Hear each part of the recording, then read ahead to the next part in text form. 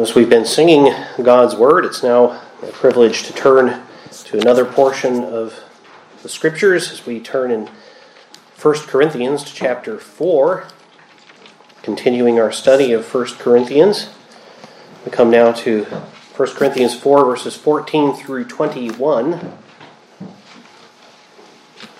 14 through 21, so finishing out chapter 4. This is God's holy word as he inspired the Apostle Paul to write to the church at Corinth. And so it is, because it's inspired by God, the infallible, the inerrant word of God.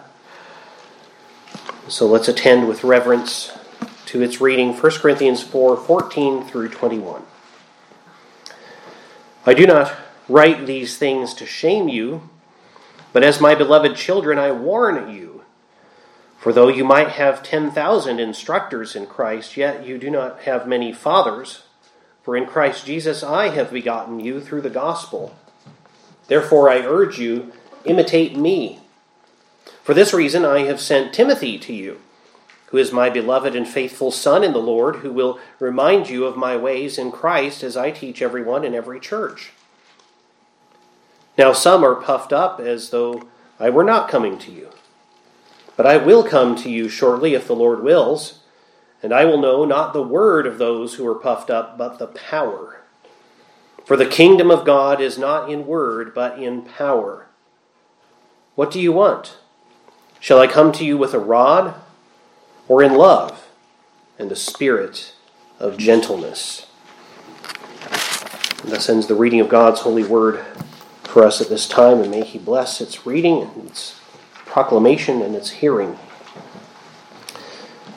When the last week, in fact in last week's reading, we saw that Paul spoke of some of the hardships that the apostles endured for the sake of the gospel. In verse 11 through 13 he wrote, "To the present hour we both hunger and thirst. We are poorly clothed and beaten and homeless. And we labor, working with our own hands, being reviled, we bless, being persecuted, we endure, being defamed, we entreat. We have been made as the filth of the world, the offscouring of all things until now." Well, in today's reading, he tells the Corinthians then, where we pick up there, he tells the Corinthian brethren that he's not writing these things to shame them. He doesn't want to correct them, but he's not saying this simply to shame them, but to warn them.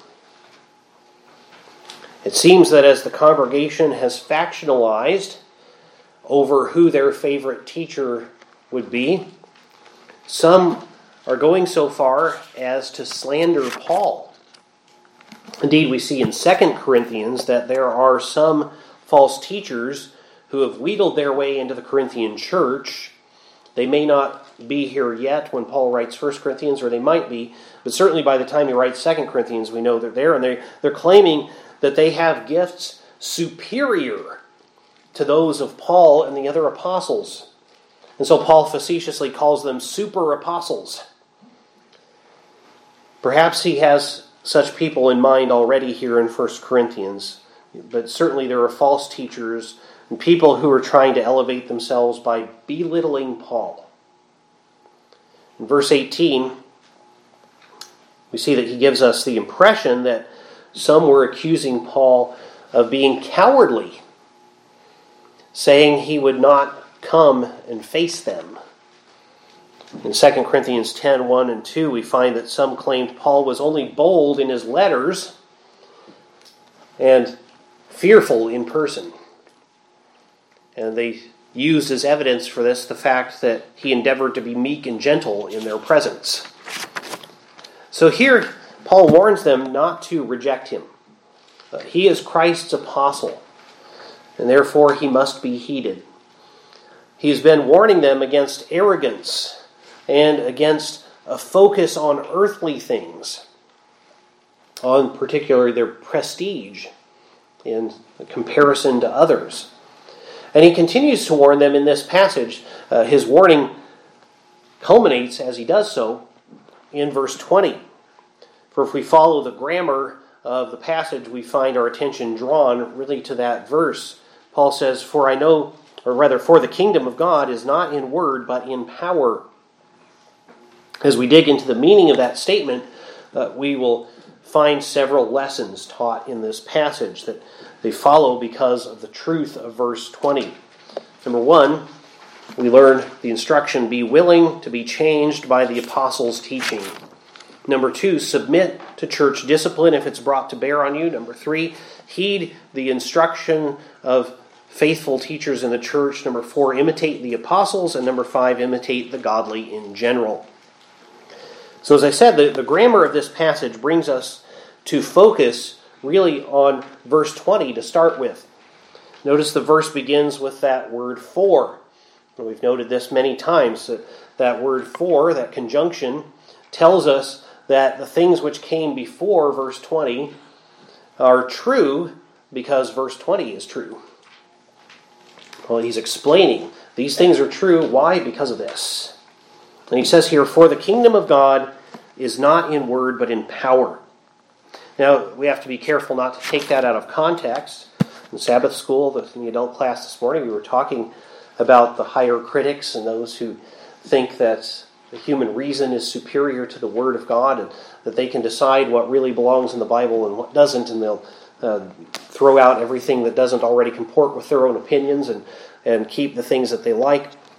But Paul is not saying, as some people who have that kind of attitude might think or might want him to be saying, he's not saying that the kingdom of God has nothing to do with Scripture or with faithful preaching or anything like that. The modern liberal would love that to be what's being said and would, of course, then at the same time be using Scripture to support their reasoning for saying they don't need Scripture. Kind of circular reasoning there. But we find here in Romans 10:17, for example, the same apostle teaches faith comes by hearing and hearing by the word of God. And remember, Paul has spoken in this very letter of the power of the gospel, a word, a message. In chapter 1, verse 23 and 24, but we preach Christ crucified, to the Jews a stumbling block, to the Greeks foolishness, but to those who are called, both Jews and Greeks, Christ the power of God. So the gospel is Christ, and it is the power of God and the wisdom of God, Paul says. Hebrews 4:12 tells us, for the word of God is living and powerful and sharper than any two-edged sword. The true word of God has power. It is power. But look at the immediate context where Paul says here that the kingdom of God is not in word but in power. Verse 18, now some are puffed up as though I were not coming to you. Again, it seems that some are saying, Paul doesn't actually have the guts. He doesn't have the courage to come and face us and make his arguments in person. But he says in verse 19, but I will come to you shortly if the Lord wills. And I will know not the word of those who are puffed up, but the power. So there's the context where he's comparing word and power. The apostle has every intention of returning to Corinth soon if the Lord allows it. And when he does come, he says, I will know not the word of those who are puffed up, but the power. Everyone knows what these arrogant opponents of Paul have been saying. They also know what Paul has been saying. The difference is that Paul has power behind the word he preaches. When he comes back to Corinth, everyone will see that the words of these false teachers and these opponents of the apostles are empty because they have no power behind them. Remember Paul's words in chapter 2, verse 4, my speech and my preaching were not with persuasive words of human wisdom, but in demonstration of the Spirit and of power. He has demonstrated the power of God in his preaching already. His preaching was confirmed by the Holy Spirit through miracles and through the simple power of the message preached, which was bringing the dead to life, as it were. As Paul proclaimed Christ crucified, the spiritually dead were brought to life. Lives were transformed. That's a powerful word. That's a word with power behind it. That's a word that is power. The unbelieving believed. The hater of God now loved God. The natural man became spiritual. That's power. There is no such power behind the words of those who oppose Christ's apostles. They can make all kinds of what sound like well-reasoned arguments, but there's no power behind their words. Anyone can say anything they want to about God and about His servants, but whose words are backed up by the power of God? That's the question. So Paul says, for the kingdom of God is not in word, but in power. So we would say it's not in mere word in this context, but in power. Because that's true, because it's true that the kingdom of God is not in word only, but in power, Paul is warning the Corinthian brethren, as his beloved children in this passage, urging them to imitate him and to heed Timothy as Timothy has come to them. Timothy likely was the one who brought this letter to the church at Corinth.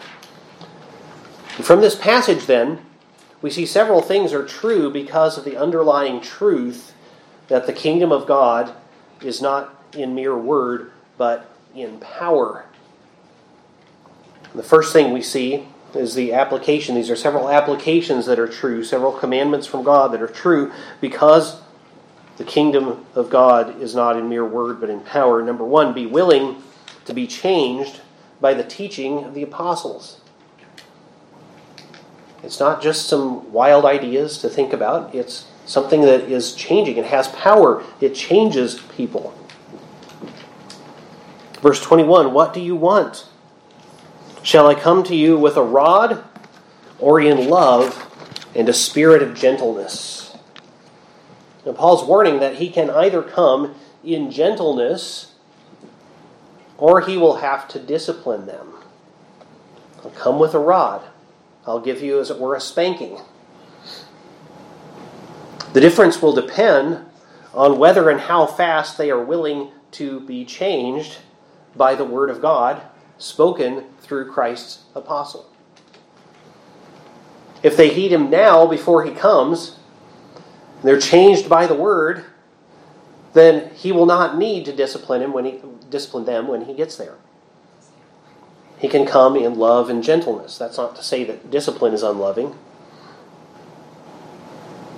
If they will not be changed, he will be forced to enact disciplinary measures against them when he comes. Now notice it's not with a sword, but with a rod. So he's not there to destroy them. It's not abject punishment for sin, but the loving correction that God gives to his children. And that brings us to number two, because the kingdom of God is not in word only, but in power.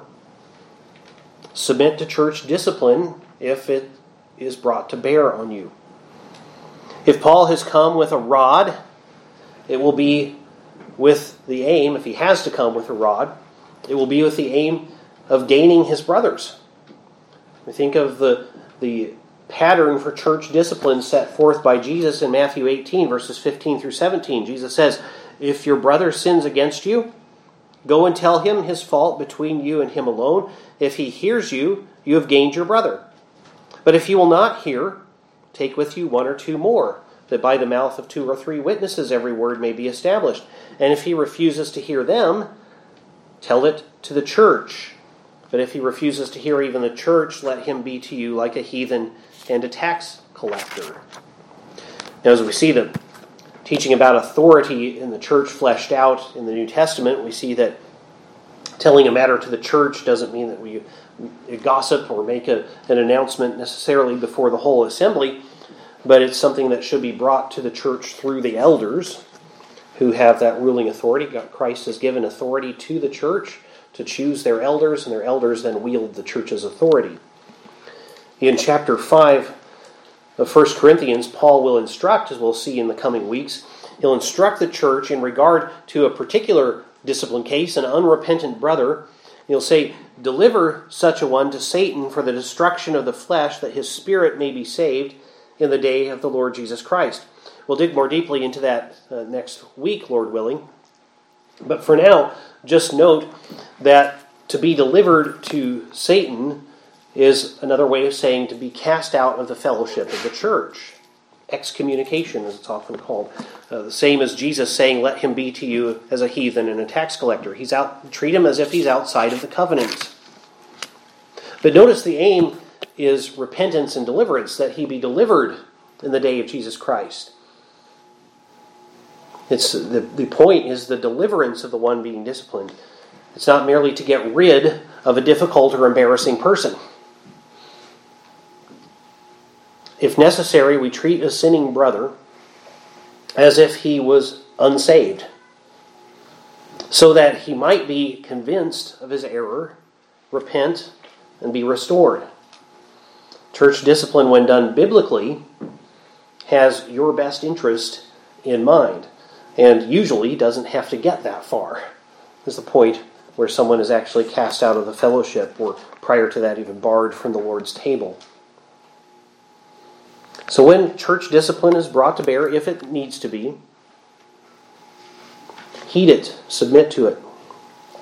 This also is why it's important to have a connectional church. If you believe your elders are in error in their judgment when bringing church discipline to bear on you, you can bring that matter before the broader courts of the church, where there are other elders to whom your elders are also accountable, and they can help to settle the matter. They can hear your appeal.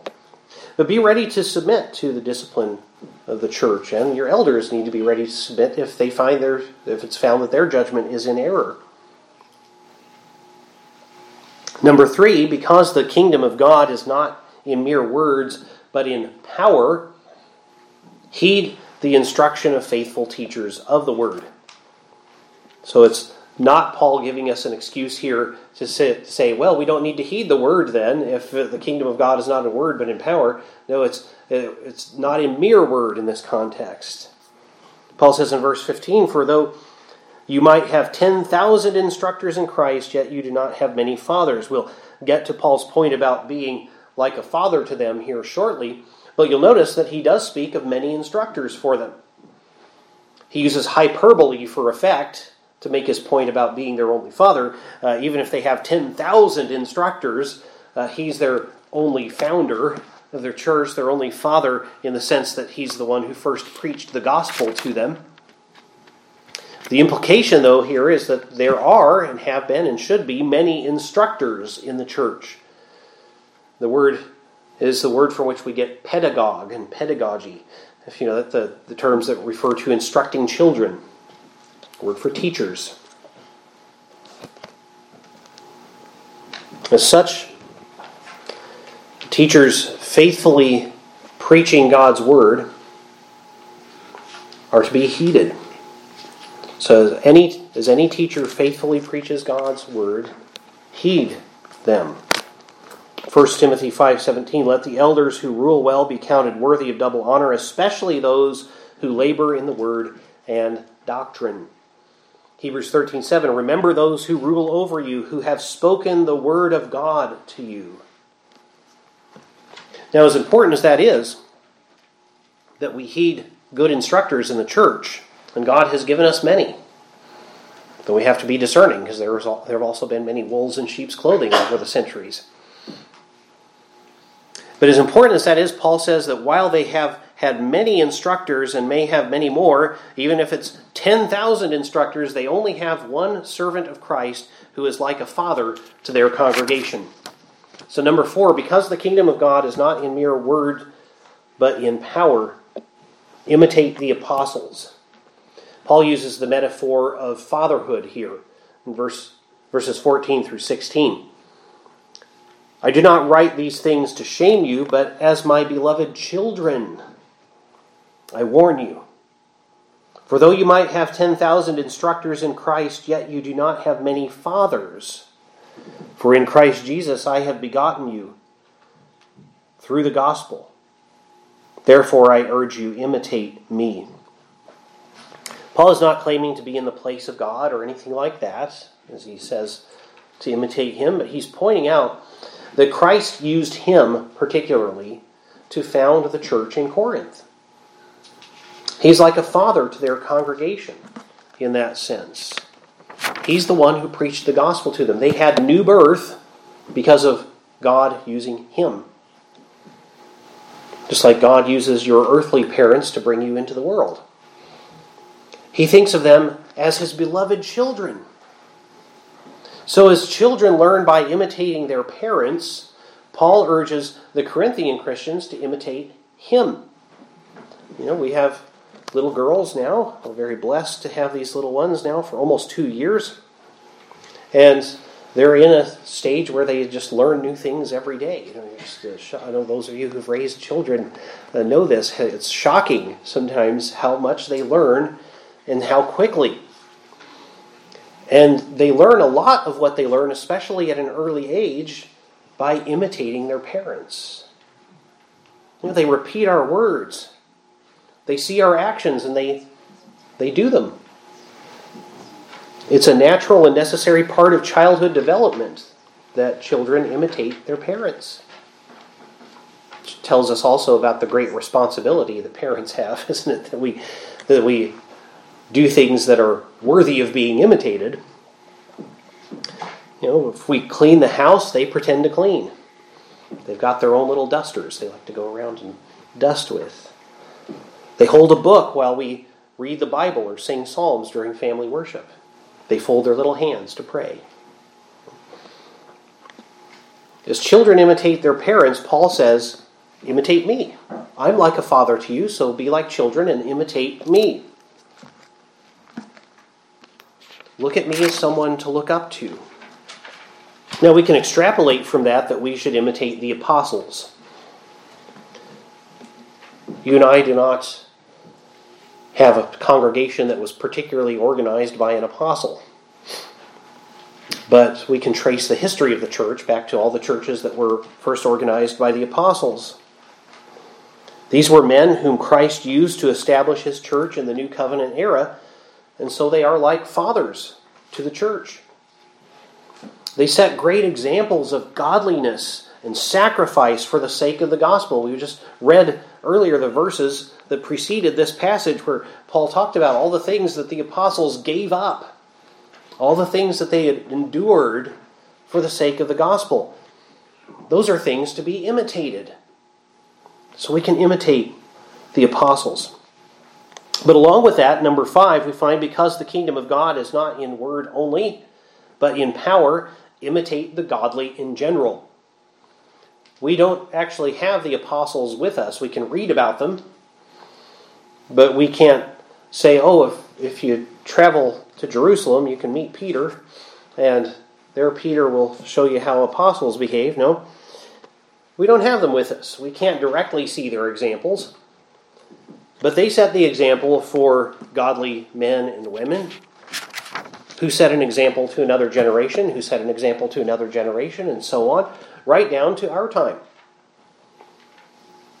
We see godly men and women who are in God's Word, who are changed by God's Word, and we can imitate them. Paul sent Timothy to Corinth for that very reason, he says. Verse 17, for this reason I have sent Timothy to you, who is my beloved and faithful son in the Lord. So, like you, he's a child of mine in the Lord in that sense. Who will remind you of my ways in Christ, as I teach everyone in every church. So Timothy is not only like a child, like a son to Paul, but he's a faithful son. He's someone who imitates Paul faithfully. Timothy's a beloved and faithful son in the Lord to Paul. He does the kinds of things Paul does. He followed in his footsteps. He could come to Corinth and remind the Corinthians of Paul's ways in Christ, the things that he does everywhere in every church, and of the things that he teaches in every church. So Timothy could be an example to them as well. If they imitate Timothy, they'll be imitating Paul, who's actually giving us an example of how to imitate Christ. And so they would be growing in godliness. So imitate the godly. So just to recap, the kingdom of God is not in mere words, it is in power. God backs up the true and faithful preaching of His word. He uses it to change people, to change hearts, to change lives. And because it is not empty words but powerful, it will have an effect in the world. Therefore, be willing to be changed by the teaching of the apostles as we find it in Scripture, as it's being proclaimed from pulpits of faithful churches. Submit to church discipline if you're under it, that you might be conformed more to the image of Christ. That's the aim of church discipline, not to make life hard for somebody, but to make it hard to be an open sinner. To channel us, to direct us toward Christ. Otherwise, our testimony is but empty words. Heed the instruction of faithful teachers of God's word. Look to the apostles as we read of them in Scripture and imitate them. And then in general, imitate the godly. Thereby, you will show that there is power of the kingdom of God. You will show that power in your life. Let's pray. Lord, display your power, the power of your kingdom in your word, that our testimony might not be empty words, but that it might change us. That your word would be correcting us. We pray that your Spirit would cause us to imitate your servants, even as they imitate Christ, that we might be, through their example, more and more conformed to the perfect image of our Savior, in whose name we pray. Amen.